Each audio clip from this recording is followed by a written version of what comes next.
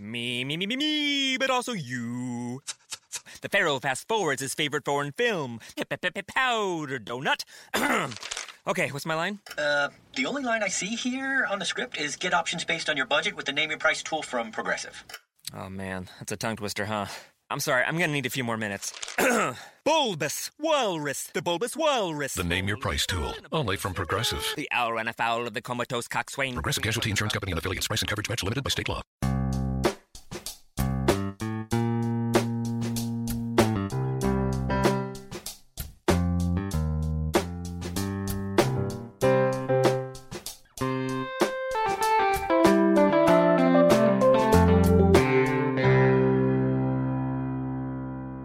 Welcome to Accelerate Your Business Growth with your host, Diane Helbig. Diane is a leading small business development and leadership coach, author, and speaker who is passionate about sharing valuable ideas, tips, and techniques with business professionals worldwide. Diane brings you the world's experts and gurus in all things business. Whether it's sales, structure, social media, planning, or plateauing, guests bring their expertise and energy to each episode. When growing your business is your focus, Accelerate Your Business Growth is the show to listen to. Got a topic or guest suggestion? Let Diane know. The goal is to make sure you have the information you need to move your business forward. Thanks for joining us. Settle in and enjoy. Hi, everybody. Thank you so much for joining us. Today's podcast is sponsored by Audible.com. Audible.com is a leading provider of spoken audio entertainment and information. Listen to audiobooks whenever and wherever you want. Get a free book when you sign up for a 30-day free trial at audibletrial.com/businessgrowth. Accelerate Your Business Growth podcast is gaining recognition as a wonderful resource for small business owners, entrepreneurs, and sales professionals. From MSNBC's Your Business to Inc.com, Proven, Fit Small Business, People First. This podcast is enjoying inclusion on lists of the best podcasts to listen to. And I am thrilled about that. It actually accomplishes something that's on my bucket list. And I know that it is mostly due to the wonderful guests that join me here. These are folks who have expertise in a variety of areas of business, and they share that expertise and their time so that all of you, our listeners, can do better things and be more successful. Today we have such a guest. It is Dana Kay. Dana is the founder of Kay Publicity Incorporated, a boutique PR company specializing in publishing and entertainment, the author of Your Book, Your Brand, the step-by-step guide to launching your book and boosting your sales, and the creator of Branding Outside the Box, where she helps driven entrepreneurs and aspiring leaders become more memorable. Thanks for joining me today, Dana. Thank you for having me. I'm really thrilled. I love this whole idea of being memorable because it's absolutely what we need to do, and I think we're missing it. I don't think we're really talking about it. But will you share why it is so important to be memorable? Absolutely. I think we can all agree that our culture and our society, our attention spans are shrinking, right? They're shortening, and there's more noise than ever before. We're inundated with ads, with social media, with people we meet, with people we work with, and it's really getting harder and harder to rise above the din.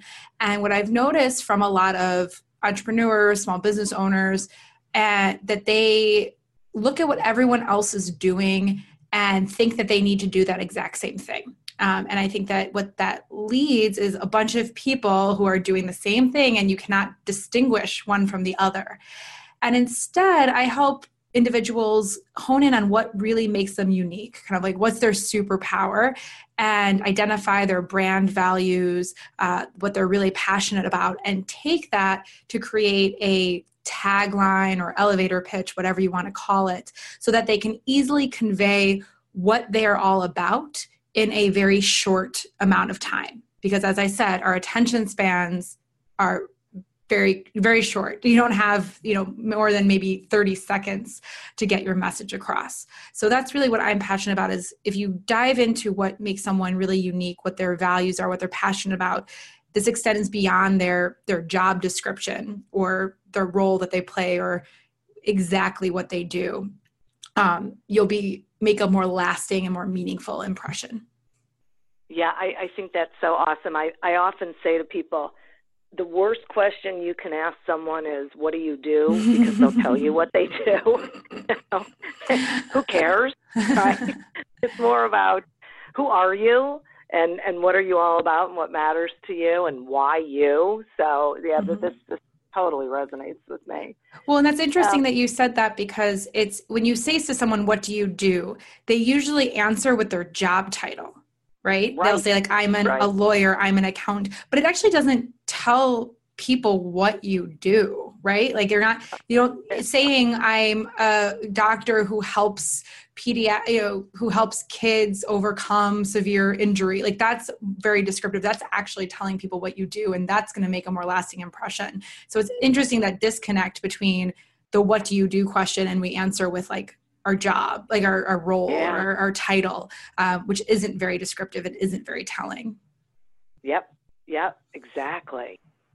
Okay, so small business owners are listening to this and probably wondering the same thing that I'm about to ask you, which is, what can they do to make a lasting impression? Because you're right, our attention spans are really short. And this I think is the thing that most people struggle with.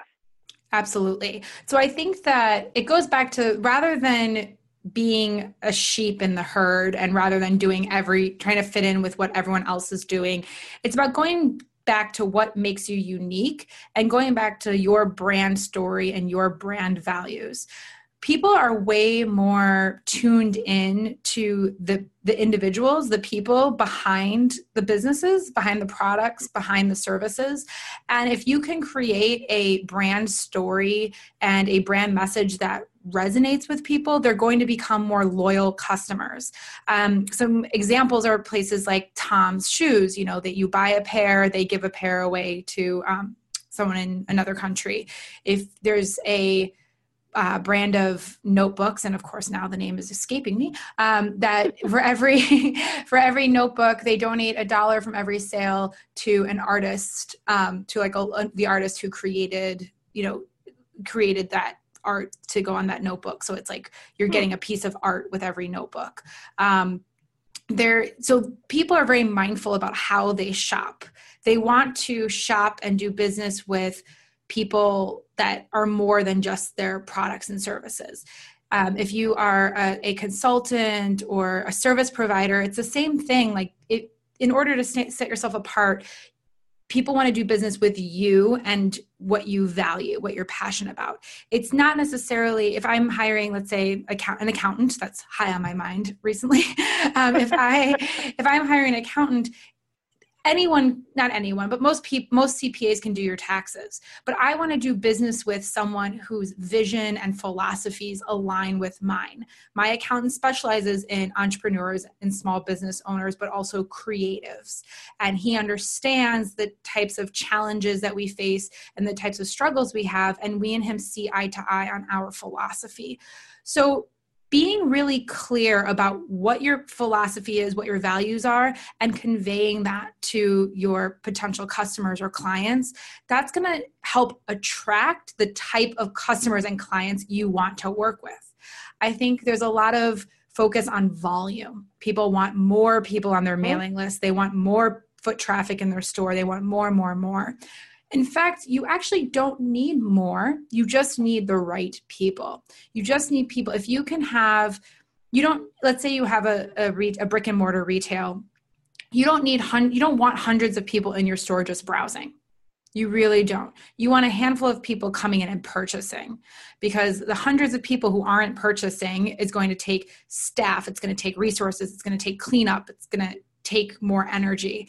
But if you have 2 or 3 people that are coming in your store buying and then becoming brand ambassadors and talking to other people about your store and about your products, that's going to lead to more sales. So I think in this world where we're so focused on more followers, more email subscribers, more and more and more, we can actually take a step back and hone in on who do I want to do business with? And if the answer is everybody, you're probably not tuned in to what your brand values are and what you are truly doing in your business. So thinking about who your ideal customer is and really speaking to that particular customer rather than trying to do what everyone else is doing and appeal to anyone and everyone. This is so. The reason I was laughing is because this is such an important thing that I'm so glad you said, because this is what hangs small business owners up. They do think they want all the business, which they don't, but they think they do. But I don't think I think it's all fear-based. I agree with what you said about it. For some reason about volume, which when you're talking to everybody, you're talking to nobody. Right, because no one can grab that message. Absolutely. And I think that it is fear-based. And I think we have such a comparison. We fall into the comparison trap so easily. Like if my primary company is a PR company, if I pass on a project and I see someone else gets it, I'll be like, oh, did I not see something? Should I have taken that project? What was I doing? What was I thinking? But no, it didn't align with my values, and someone else could do a better job if it aligns with theirs. And if you look at least in service-based industries in particular, where every client that comes in, every client you sign is going to require a certain amount of manpower, a certain amount of overhead, a certain amount of energy. And so if you're filling your roster with what I call no clients, like clients you probably should not have taken on, they're going to suck up more energy, more time, more resources, and they're in the end probably not going to be profitable. Whereas if you focused on attracting the ideal clients that you want to work with, that have the budget, that align with your values, that are going to bring in more clients like them, you'll be able to grow your business exponentially and more meaningfully. But I do think it's fear-based. I think that we have a comparison issue with social media. Everything is so transparent. I can see what everyone is doing all the time, and you're constantly second guessing yourself. But everyone has their different philosophy. My philosophy has always been about meaningful connections. I despise small talk. Much of social media I find very frustrating and annoying because it's not real, it's not authentic. And so when you go back and view social media as a way to make a meaningful connection with people, maybe by reading their content and responding to their content, by amplifying their message and sharing it to your platforms and making more meaningful connections, it doesn't feel so empty and void and noisy. I believe me, you are singing from the same hymnal, and I'm so glad. And for all of you listeners out there, see, I'm not the only one who believes this. You are not. You should be listening to Dana. So, and interesting. So when you were talking about really figuring out, what you believe in and what matters to you and all that, and I just kept thinking, boy, there's people who are afraid to actually draw that line in the sand because they think, which is true, well, there's going to be people who that doesn't resonate with, and they're not going to hire me. And they're upset about that when really they should be joyous about that. You're right. They're not. They shouldn't anyway.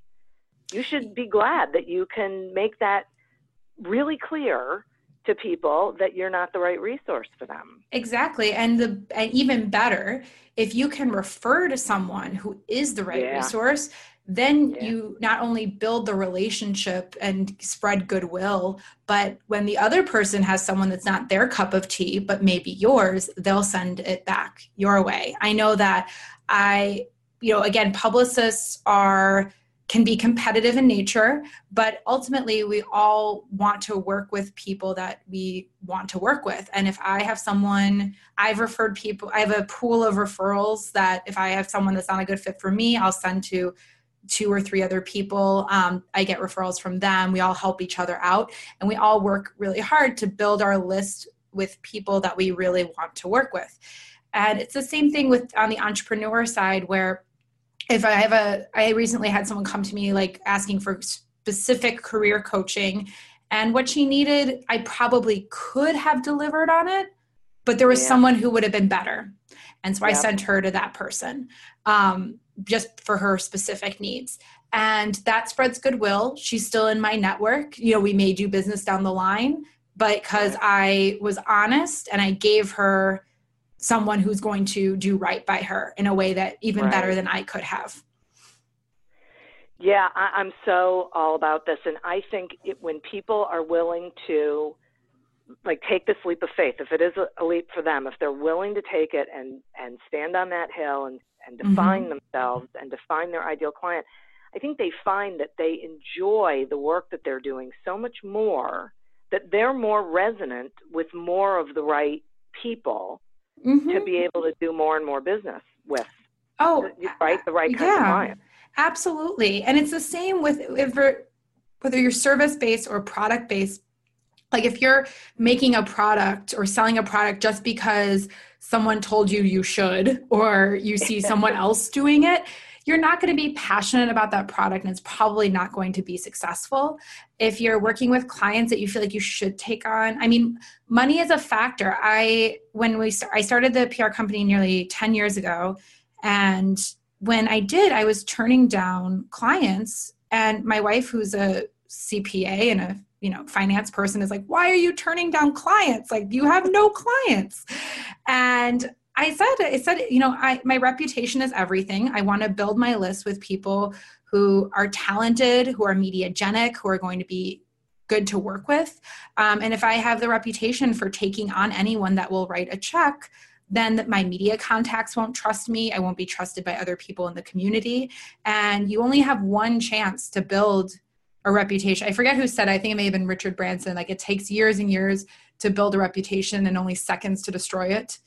And I think it's really important that you're only working with people. And maybe that means your business chasing down money. And again, money is a big factor. Chasing down the short-term money, it's a short-term thing. It's not the long game. And so if you can be patient and eat ramen for a few more months and really try to only fill your list and only fill your customer base with yes customers, it will pay off in the long run. Our client roster, the PR company, our client roster is completely full. I only take on 1% of the people who query us. And there's been times where I've had to turn down somebody because we were full. And I'm fine with that because we're working with good people. But can you imagine if I had 3 or 4 like no clients, 3 or 4 clients that were soul sucking, not, upsetting, not on brand. And then my dream client came along and I couldn't take them because I didn't have time. By saying no to people, by saying no to certain things or certain products or certain clients, you're leaving yourself room to say yes to the thing you really want. Absolutely. This could not be more true, and I'm so grateful that you gave voice to it, because I know this really challenging. And you're right. It's because, okay, so we need revenue. You're right. You do. You need the right revenue. I call it chasing bad money. Chasing bad money. That's a perfect way to put it. Perfect way to put it. It's just crazy. So let's talk about personal brand, because you mentioned it before, and I get that it's important. I would like you to share with the listeners exactly what it is, because I think a lot of people hear it these days, and why it's important, and how do they create one or know what theirs is, or sure thing. How do they figure it out? So I think a lot of people hear branding and they think of like logos and color schemes and messaging and all that. And it's a personal brand is a little bit different. At its core, a personal brand is who you are and what you do. Now that seems easy, but again, like we discussed earlier, most people say they lead with their name and job title, which isn't necessarily a personal brand. So when I'm working with clients to help them identify their brand, I ask them a series of questions. Actually, I have a free worksheet on my website that people can download. It's brandingoutsidethebox.com/worksheet. And asking a series of questions about, who do you serve? Who do you serve? How do you serve them? What are you passionate about? What is your worldview? I think that's an important one. I know people don't think like, oh, I'm just like, selling candles. Why do I need a worldview? Well, it plays into the who you are aspect. And so asking yourself a series of questions that speak to who you are, speak to your character, and speak to what makes you unique. That's another key one, like what separates you from others in your field. And I encourage your listeners and anyone we've worked with to journal on these things. So, take out a notepad. I prefer notepads on journal. Like, again, what do you do? How do you do it? Who do you serve? Who's your ideal client? What's your outlook, your worldview? What are you really passionate about? What separates you from others in your field? And journaling on that for a bit. And from there, you can start to identify maybe some patterns or highlight some things that, wow, like I didn't realize that really resonates. And then you can start to craft. I encourage everyone to craft three things. One is your elevator pitch or your tagline.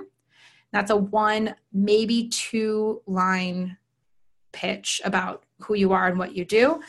So you read mine when we started is I help driven entrepreneurs and aspiring leaders become more memorable and make more meaningful connections.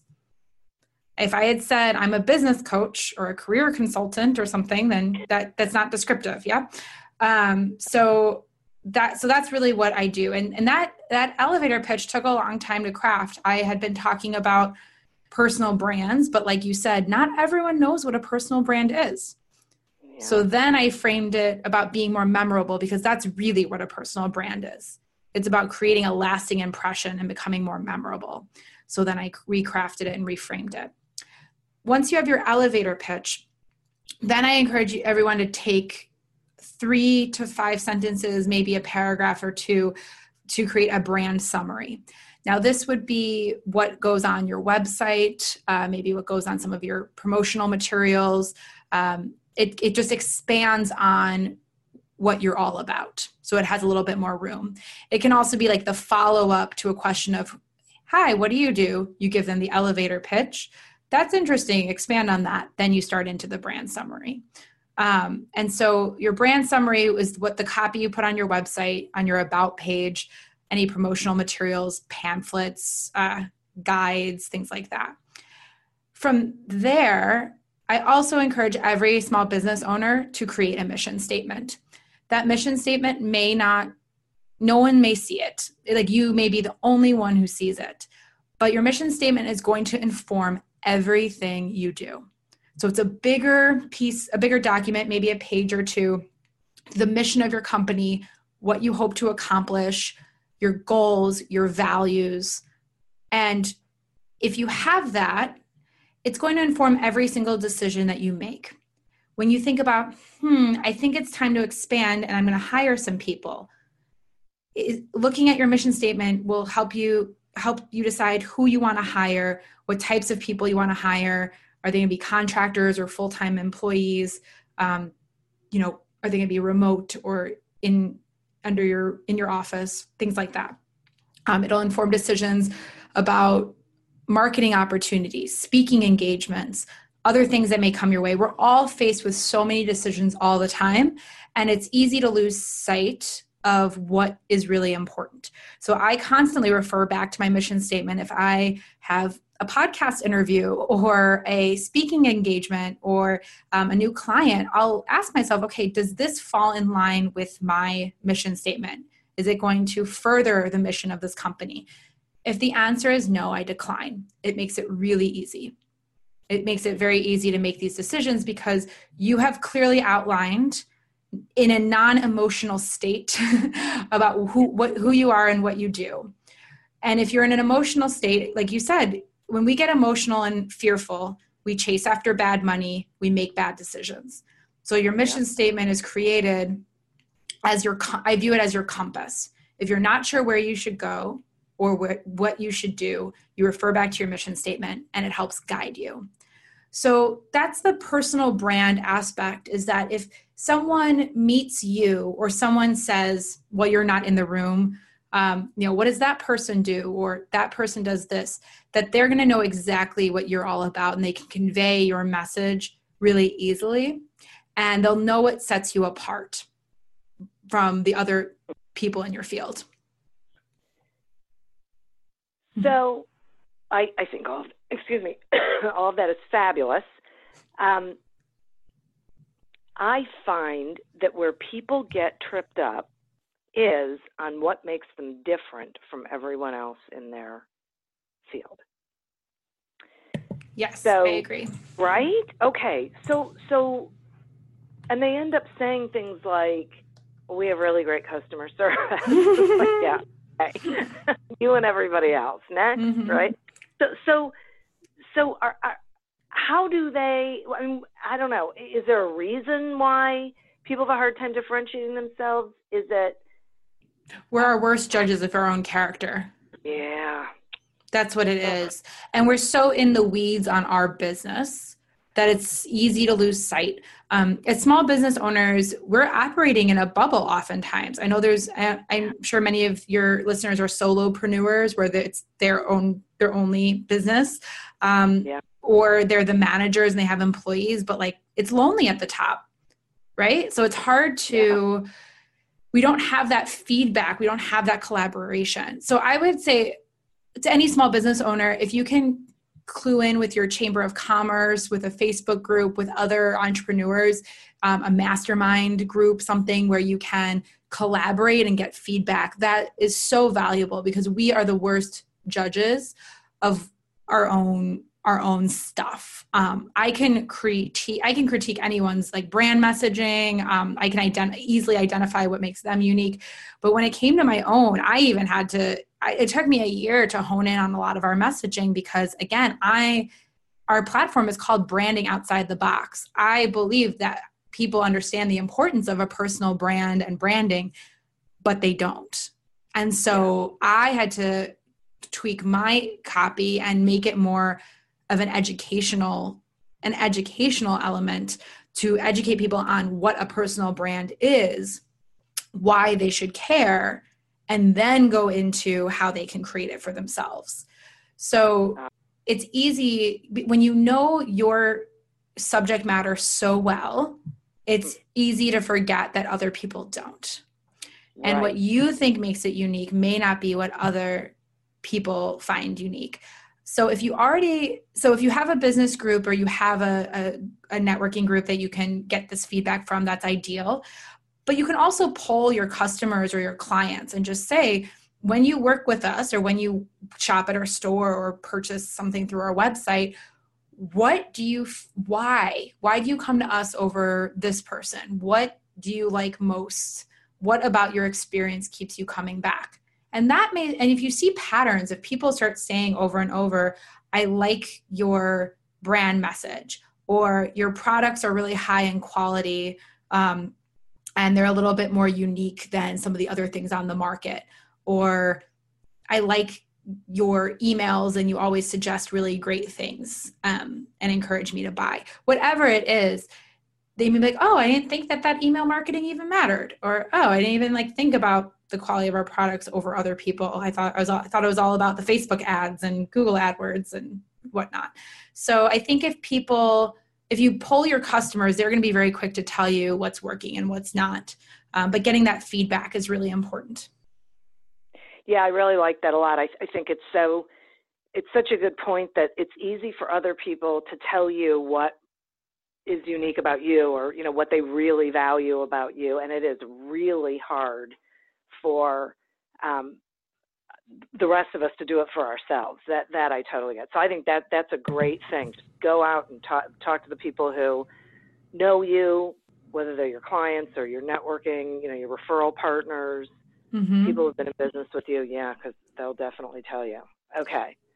Yeah, and they may not, and you may not know too, like what is the highest value. Like my curiosity is like, what made someone decide to work with me over someone else, or what made someone decide to buy this product over this? Like, what made you do that? That's what I'm always curious about, what I'm always asking. And so sometimes you can answer that for yourself. You may know, like if you are an online entrepreneur and you have sales funnels, you can see where people bought at certain points in the funnel. So there's some data that can be collected, but oftentimes it's not as, let's say, it's not as cut and dry, especially if it's a service provider. Sometimes I just get a good vibe from somebody, and whatever that vibe is, it's working and I want to do business with them. But if someone tells me, like, you just had a good energy and a good vibe and I just want to work with you, then I can identify, okay, what is it about my energy? Like, what kind of energy do I have? How did I frame this conversation? Where did we meet? And I can start to amplify that or just continue that.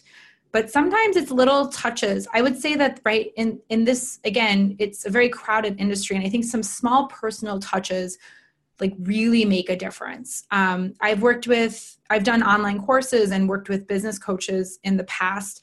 And some of them are better than others at this. I remember there's one coach that I had worked with who I signed up for her program, and she called me like on the phone to just check in and just see how everything was going. And I'm like, oh, you exist in real life. You're a person. It was really nice. We started, for our e-courses, we started using an app called Bonjoro. A lot of entrepreneurs have been talking about it recently. Bonjoro, where it sends you a notification every time someone signs up for your e-course or your mailing list or anything else.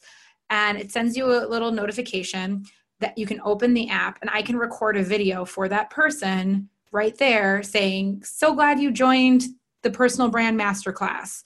Looking forward to seeing you. If you have any questions, and call them by name. If they have a website, I'll look at their website and say, I noticed you're a photographer. That's so cool. I love photography. And that kind of personalized attention makes a difference, because they just spent, a few $100s on a course. They may be like, oh, I don't know if I did the right thing. And then they get a video from me saying, hey, like, I'm here. And even the most watched videos that people appreciate the most are the ones where I'm either like out somewhere. There was one, I just recently got back from vacation, and I had a layover in Vienna, and I just saw that someone registered for something. And so I did a thing from Vienna. I said, I'm actually abroad. And she was so tickled that I took the time to do that. It engages your audience in a bigger way. So I think that those personal touches really do make a difference. So thinking about in your business how you can make a more personalized recommendation or take a more personalized touch or go above and beyond, because that didn't cost me anything. It cost me 3 minutes, if that. Right. I know a lot of people are like, oh, I'll give a free gift or I'll free something or a free call or whatever. But the truth is like, it doesn't have to be something of high value. It can just be like a little touch point that makes people feel like, okay, you care, you're there, you're a person, you're not a bot or a bot or a website or an app. You're actually a person. So that's interesting to me, because I think it sounds like, and I would agree with this, that there's an increased value in that personal touch, as opposed to the usual standard, you get the follow-up email or even getting something in the mail. For someone to do something, that's why like the handwritten note is so valuable, because people don't do it. They Absolutely. take the easy way. They shoot off a quick email instead of really taking the time. So that is, if someone values that, mm-hmm. which they should, but if they value that, then making that a part of their process can really have a big impact on the people who have a value in that sort of 100%. Yeah. And that's another reason that it's so important to not focus on volume, because if you're focusing on volume, you can't do this. Like right. I don't send a little video to anyone who signs up for our newsletter, because then I'd be sending like 10 a day. And but I can, even if 50 people sign up for our e-course during a launch, like I can sit down and do 50 really quick videos. They just did business with me. Why wouldn't I do that? Right. And so I think that it goes back to that the volume is problematic. Having too many clients and having too many customers is problematic. Like at the very least, it means you're paying for more newsletter subscribers that you're not actually, that aren't doing business with you, or you're paying to have a bigger website server because you're getting a lot of, traffic and action, but no sales. Volume isn't what you necessarily want. We've had our mailing list is fairly small, but we've had really successful launches with certain lists that are under 1,000 people. And it's because we cultivate those relationships. We send high value content. We make sure that if people haven't opened our email in a year, we'll contact them and say, do you still want to hear from us? If they don't respond, then we take them off the list. And I think that if we really focus on cultivating that customer experience, we'll have a higher rate of return. This led me to one other thing I want to mention, that everyone knows the adage that it's way more expensive to sign a new client than it is to re-up an existing one, right? Like everyone knows that. And so, but we forget it. We think we're so focused on new leads. That's what's so funny to me. Like we're so focused on new leads and new customers and new. But what if you could just create things for the customers you have? Like what if you can really find out what makes them tick and what they need? Like this year, we have a personal brand masterclass, and this year I created a workbook, like a print workbook. People wanted stuff in the mail. People wanted like something they can hold on to. I had written this one book. I thought that would be my last one, but a few people had mentioned like, these PDFs that you send are really good, but I'd really love to go to a coffee shop and sit with this and write in things. And so I made that. And instead of focusing on more people to maybe sign up for our e-courses, now I have this product that if they can't afford our e-course, they can get the book, which is at a much lower price point. So now I'm serving a new audience, or serving my audience I currently have. So I think that if we focus a lot on, we have this audience, what else, not necessarily what else can I sell them, but how else can I serve them? And in those ways, it becomes, again, a lot more human. You're responding to their needs. You're cultivating those relationships.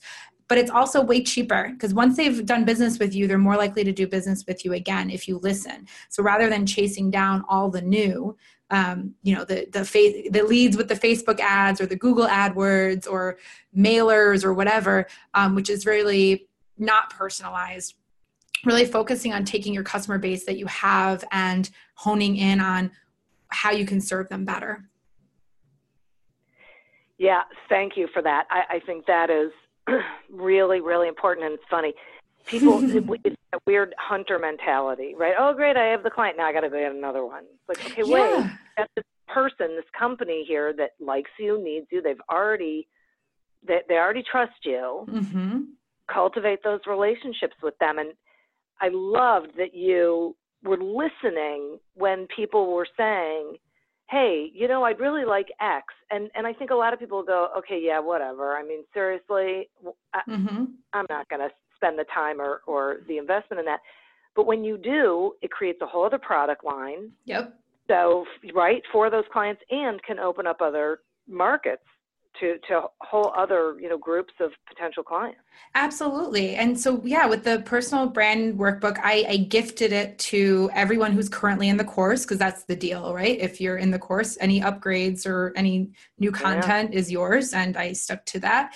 And I thought that I was just going to create it for them and create it as an add-on for future launches. But then someone in my team was like, well, you could just sell this on the website too. And you could, Ingram, we did it through Ingram, and they distribute to Amazon and Barnes & Noble, and it went everywhere. I'm like, all right, that was super easy. Why not? I don't think Amazon's going to move hundreds of thousands of copies, but if they do, great. But it's one more thing, one more revenue stream, one more way for people to find me. But ultimately it's about the current students who are in the program that are now getting this workbook and getting the thing that they wanted. So that to me is really exciting. There's another entrepreneur, I believe her name is Nicole Waters, who talks about the funnel after the funnel. And it's the process after you have made a sale or have signed a client. And it's the one that we forget. Like, how can you create that customer experience and continue with a person once they've agreed to do business with you? And I think that that's, again, like you said, it's that hunter mentality of, okay, we got the kill, they're on, okay, bye. But if you're not keeping them happy and you're not cultivating that relationship, like they're not going to be ongoing. They're not going to be ongoing clients. I would say 50 to 60% of the people who work with us for one project work with us on an ongoing basis. We have so many repeat clients. We work with people on a long term. A lot of our clients are on 1-year contracts. And it's because they see what we do. We're involved in like every aspect of their lives pretty much, from like the marketing to the publicity, to their events, to their travel schedule, to, you know, making sure that like that the event, that the radio interview they're doing doesn't mash up with child pickup from school. And, you know, like, it's like we're very ingrained in their lives. We're their person. When they get a bad review in the New York, you know, we had one author who had the New York Times slammed his book, and we talked on the phone with him quite a bit that week about why did this happen, and what do you think we should do, and do you think that they're right, and is this going to affect my contract, you know? And we want to be their person, and that's why, and those are the type of people that work with us. That's what I like. There's other clients who just want to do the quick hits and just media and not get involved with marketing, and there's other publicists for them. It goes back to attracting your target client. Like, how do you want to work with people? Who do you want to work? And if you would rather work with somebody for a month and then dismiss them, then you should present those packages and attract those clients. That's not what I'm all about. I like to be very ingrained in everything, and do everything possible for the book and the author. This is great. I have got to take a sponsor break. So that's hang right. on 1 second, and then we'll talk about more on the other side. Accelerate Your Business Growth podcast is happy to be sponsored by Audible.com. Audible.com is a leading provider of spoken digital audio entertainment and information. They have over 150,000 titles to choose from, and you can listen to them on any device, including whatever you're hearing us on right now. If you sign up at our link, which is audibletrial.com/businessgrowth, you get 1 free audiobook and a 1-month trial of the service. Some examples of books you can listen to on audible.com are 80/20 Sales and Marketing by Perry Marshall and The Go-Giver by Bob Berg. So visit audibletrial.com/businessgrowth, explore the books that are of interest to you, and receive 1 free audiobook when you sign up for the trial. Today we're talking with Dana Kay about becoming more memorable in this quick hit culture. So let's talk some about that ideal client, because since it is so important that we're talking to them, for folks who think that they're talking to everybody, how do they identify who that ideal client is? Like, what are the characteristics they should be looking for? Yeah, so I usually talk about the customer avatar, looking at kind of a prototype, I guess, of what a typical client or a typical customer would look like. Some people will go to like age, gender, like those sorts of demographics. But I first look at what are the problems that they are looking to solve. Like, that's the first thing. So like for our clients at Branding Outside the Box, they are people in their careers who have plateaued and are struggling to get to the next level. They're people who want to accelerate their business, get promoted, get to the C-suite, or have a $1 million launch or whatever it is. They're driven. They're not happy where they are. So that's our target client. And that can take many forms. We work with people in corporate. We work with people who are in the online space. We work with millennials. We work with boomers. We work with Gen Xers, all types of people. But if I were to hone in on, like, I work with millennials, mostly female, doing this, Y, and Z, it would be limiting in that way. I'm more about looking at what their problems are and how I can solve them. For some people, they may want to focus on working with women, or they may want to focus on working with millennials, or they may want to focus on a particular industry. Obviously, our PR company focuses on authors. That's our target audience. But it's really who you want to help and how. So taking a look at what sort of problems you solve. And so and then who has those problems. Yeah. And also, a lot has to do with your industry knowledge and your personality. So some of you may be working in a certain industry where, maybe it's, you have a law practice or you do jewelry design or whatever it may be. So there is some industry standard, but ultimately you are solving some sort of problem. The problem may be that they're looking for a gift for a wedding, or they're looking for something cute to wear, like for the jewelry design example, like it could be like they're looking for a gift or they're looking for something of themselves. You're solving that problem.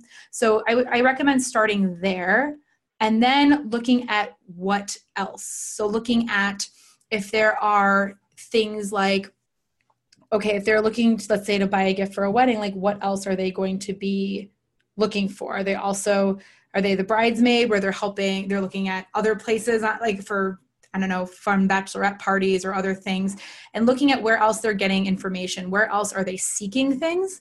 That's going to help you identify referral streams or media outlets to pitch or other places to contact to help you market. But looking at what you're solving, what problems that your ideal client has that you're solving for them, and where else they're getting their information, or sometimes what else they need, what other struggles they have. So again, for us, we work with people who are struggling to get to the next level in their career. I find that time is another thing that they are struggling with, because driven entrepreneurs and aspiring leaders don't have much time. So that's also why we talk a lot about, I have a lot of content on productivity and a lot of training on how to become more productive, because that's another way we can serve that audience. So if you are able to identify what their problems are, you can speak. It will feel broad, like saying a driven entrepreneur or an aspiring leader is very broad. That can be male, female, young, old, in a rural area, an urban area, but their problems are all the same. And if you can speak to someone's problems and speak to how you can offer a solution, that's going to resonate far more than, I know you're a working mom, and like, I know you, or like living the lit life in the country is hard. It's going to resonate. It's going to hit their pain points a lot more. Again, just speaking from my own entrepreneur, I was in a mastermind group with other mostly female entrepreneurs. But we all have, there was a girl who was 23 and killing it. She was amazing, but yeah, she's a totally different demographic than me. There was other working moms, some were in the city, some were in the country, some are in their 40s and 50s, some are in their 30s. Like, we were all different, but what unified us is that we're all entrepreneurs, mostly online entrepreneurs. We're all entrepreneurs. And so we have similar pain points. Right? And so I think speaking to your ideal customer's pain point and really drilling down will help. Then once you have a broad sense to niche even further, you can look at your personal strengths as what you are delivering and what type of person would best fit for you. So for me, I'm very blunt and very straightforward, and I tend to not sugarcoat things. So a very delicate, sensitive flower is probably not going to want to work with me. And if that's the case, if I have a delicate, sensitive flower, I have another person that I can sometimes refer. And also I like working with people. I don't like shepherding people up a mountain. I like people who are ready to go up that mountain with me. So whereas other people thrive on motivating, like, I would never call myself a motivational speaker or a motivational coach, because I need someone who is already motivated and just needs some guidance on how to get there. So those are the other questions to ask. Once you know what your ideal clients or customers' problems are and how you solve them, then you can even niche down further and dive further into the your type of personality, your style, again, your values and outlook, and how that would fit into your target audience. Boy, I so love this because seriously, Good, I'm glad. I really, people so struggle with this. This makes so much sense to me that if you first look at the problem, then you say, okay, who has that problem? And of the people who, or companies that have the problem, which are the ones that are going to, that I'm going to want to work with and are going to want to work with me? Because you're right. We all have certain personalities. We have certain sorts of people that we connect with. It's all good. That is great. Wow. Okay. I love that. Thank you very much for that. My pleasure. Awesome. So interestingly, we've been having this conversation, and then all of a sudden this thought comes in my head that sometimes people can be memorable for the wrong reasons. Absolutely true. Yeah. and so are there things, this may sound like a really serious question, but are there things we should be watching out for, like things we should not be doing, or as far as how we're marketing or messaging or, any of those sorts of things, so we don't end up in that trap? Absolutely. Cool. My first rule always is to be a human and be kind. Always. Oh, I think that we forget, a lot of us are behind our computers and in the safety of our, behind our phones and keyboards. And I think we forget. It's really easy to dismiss somebody. It's really easy to get irritated or to get terse and maybe rude. I think that if you give people the benefit of the doubt and lead with kindness, it is in your best interest. And I have a method, like I said, we only take on 1% of the people who come our way. And sometimes we get kind of far down the road with an author where I like the author. I think the book could be good. I think we could do right by it. And then I read the book and it's just not there. And then I have to reject that, and that's hard. And so I always try to be mindful of, you have a lot of potential. Ultimately, it's just not the right fit for me, but I really appreciate it. I'd love to give you a referral. I wish you all the best. I've offered proposals on the flip side. I've offered proposals to clients and they end up not choosing me. And I could be, jerky and be like, well, fine then, and stomp off. But instead, I wish them all the best. And even there's a few authors who passed, who chose to work with somebody else. And if later I see their book getting a lot of coverage, I will always write them to congratulate them. And I think that's, to be a human and to be kind is really, really important.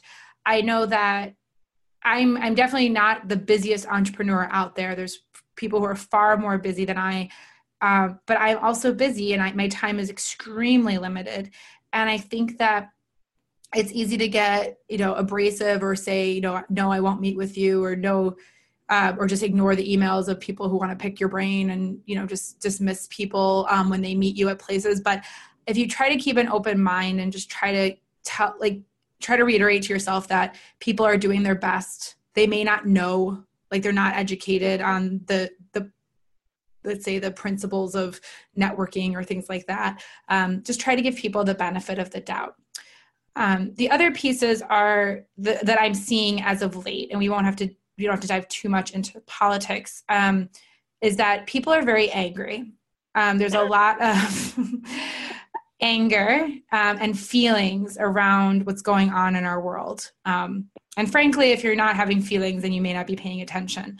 And so we have gotten so wrapped up in these feelings that we forget that majority of us are small business owners and therefore public figures.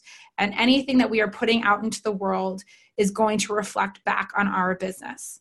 Even if people agree with you, even if you think that everyone agrees with you, you're wrong. At least half of the people in your audience don't agree with you. It's just statistically speaking. But also, I personally, if I am in a networking event, or let's say even a cocktail party, and I see someone in the corner with a group of people and that person's yelling and ranting and raving, no part of me wants to go over there and engage in a conversation. I'm not like, ooh, that's the conversation I want to be in. Let me go over. No one wants to talk to the angry person in the room. It's a turnoff. Even if you agree with everything that they are saying, it still feels antagonistic. It feels abrasive, and we don't want to do business that way. So I think a lot of people over this past year have forgotten that everything they post is visible. If you're not using your social media for business and you're set to private, then maybe not. But everything you put out there is highly visible. And so just to be mindful of, you're as a small business owner, you are also a public figure. It may be your personal Instagram or your personal Twitter feed, but you're associated with your business. You are your business. And to be mindful of how you are coming across, especially online where there is no tone. Yeah. So those are the two biggest. Tone in it. Those are good. Exactly. Yeah. Those are my two big ones, is to be kind and be human, and just be mindful of what you're putting out there and what it's projecting.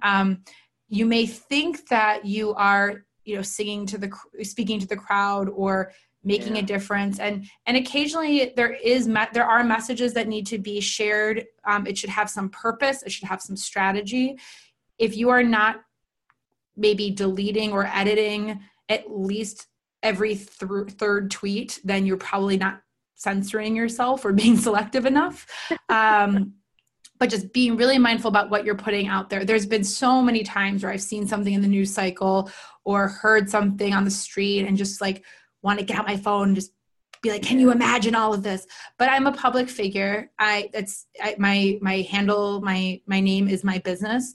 And it's really important to remember that, that you may feel like you're preaching to your choir and your tribe, but statistically there will be half of the people in that tribe who you will be alienating. Right. Yeah, it's so interesting. I used to speak a lot about social media, and everyone is there's so many people who are either afraid of it or they're not sure, whatever. And what I always say to them is make a decision about who you are and be that person all the time. Correct. Because, and remember that you can have private conversations with anybody at any time. But and I've had people say to me, listen, I don't care. This is who I am. And if people don't want to work with me because of my views, then better I find out now. Okay, well, you're making a strategic decision and you will bear the consequences of that decision. Correct. Okay. As long as you're doing it with an awareness of the potential fallout, then okay, it's not something I would suggest. And I always ask like what their goal is. Like I'm a fairly pragmatic person.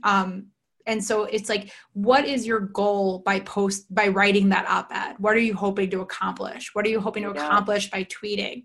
If it's to get your feelings out, then write it in your diary. Like, it's just like, if you want to, if it's just for a personal gratification or a personal affirmation, then save it privately, tell it to your spouse, your friends, your whatever. And the stuff on the internet doesn't go away. Like, and you may feel differently. You may feel differently later. I think if it's something, we've had a number of authors who have come out on the political front with the purpose of elevating something. Like maybe they're helping a local official get elected and they want to use their platform to get signatures, or there's a petition or something, and there's some purpose to it, then we can talk that through. But in terms of if it's just for your own, to make you feel better, it's such a shame to ruin your social media presence or your brand to make yourself feel better for 10 seconds. It's also the thing too, is like, if this is a part of your brand, like we've worked with a number of authors who do write about politics and society and culture. And like, this falls in line perfectly with what they are with their brand. But if you've never written about this stuff, you've never commented on the news cycle, and you've never commented on politics or policy, and all of a sudden you start doing it, it's the equivalent of if you opened that can of Coke that you've been drinking every day and all of a sudden it tasted like Sprite. you would never buy that Coke again because you cannot trust it any longer. You have no idea what's in that bottle. And so if you have to be really mindful and strategic about people know something about you. Like people follow you for a certain reason. They follow you for a certain type of content. Like I post about branding and entrepreneurship and productivity and work-life balance and all that stuff. So if I all of a sudden started taking daily Instagrams of my food, people would be like, well, what's this? Like it doesn't, this isn't what I signed up for. Unfollow. So you have to think about that as well. Like people are signing on for what you're delivering. And if you're doing a complete 180 with your content just because you have feelings about what went on in the news cycle that day, you're going to lose followers, and not necessarily because they disagree with you, but because it's not what they signed up for. I don't want political rantings in my feed. It's not something I choose to fill my life with. Other people thrive on that, and that's totally 100% fine. But if I all of a sudden have someone in my feed that's like going on and on ranting and raving, I will unfollow. There's just certain things. It's like, I have some Facebook friends who, they're very much about, saving dogs, and that's totally fine. I can't see that in my feed. Otherwise I will be driving out to Pounds at all hours of the day to go save some dog from getting killed. Like I just had to unfollow a bunch of people because they would post, this cute little pit bull who's going to be killed if I don't drive 5 hours to go get him. That's how I feel. And so I had to unfollow them. So I don't see that anymore. It's those types of things. Like if you give someone something completely different than what they're used to, they're just going to unfollow you, and you don't want to alienate those people. Yep. Makes perfect sense. So, oh my gosh, Dana, I so have loved every minute of this. Me too. I'm Thank you. So grateful. Oh, you're welcome. Will you tell the listeners how they can get your book and how they can get in touch with you and learn about your, master classes and everything you got going on? So the home is brandingoutsidethebox.com. So there I have a bi-weekly blog. I have a bi-weekly newsletter. If you're not basically, every other week, every week you're getting something. There's a resource library. There's the workbook. There's your book, your brand book. All the good stuff is at brandingoutsidethebox.com. And if you want the worksheet, that's probably the best place to start if you're looking to launch your personal brand. brandingoutsidethebox.com/worksheet. And that's a free download. Awesome. Thank you. And I want to, of course, thank the listeners. You got an awful lot of good stuff today, so listen to it a couple of times because you're going to want to really absorb all of that. And our sponsor, remember to visit our sponsor to get a free trial and a free audiobook. Go to audibletrial.com/businessgrowth. Continue to prosper and be curious. And until we meet again on another episode of Accelerate Your Business Growth, goodbye and good day. Imagine how fast we could solve the world's biggest problems if more SaaS startups would gain traction sooner. Welcome to the Tech Entrepreneur on a Mission podcast. This podcast is dedicated to sharing experiences from B2B SaaS CEOs who are going above and beyond to deliver change that is noticed. You will hear their secrets and learn what is required to build a SaaS business that the world starts talking about and keeps talking about, and how to overcome the roadblocks to do so.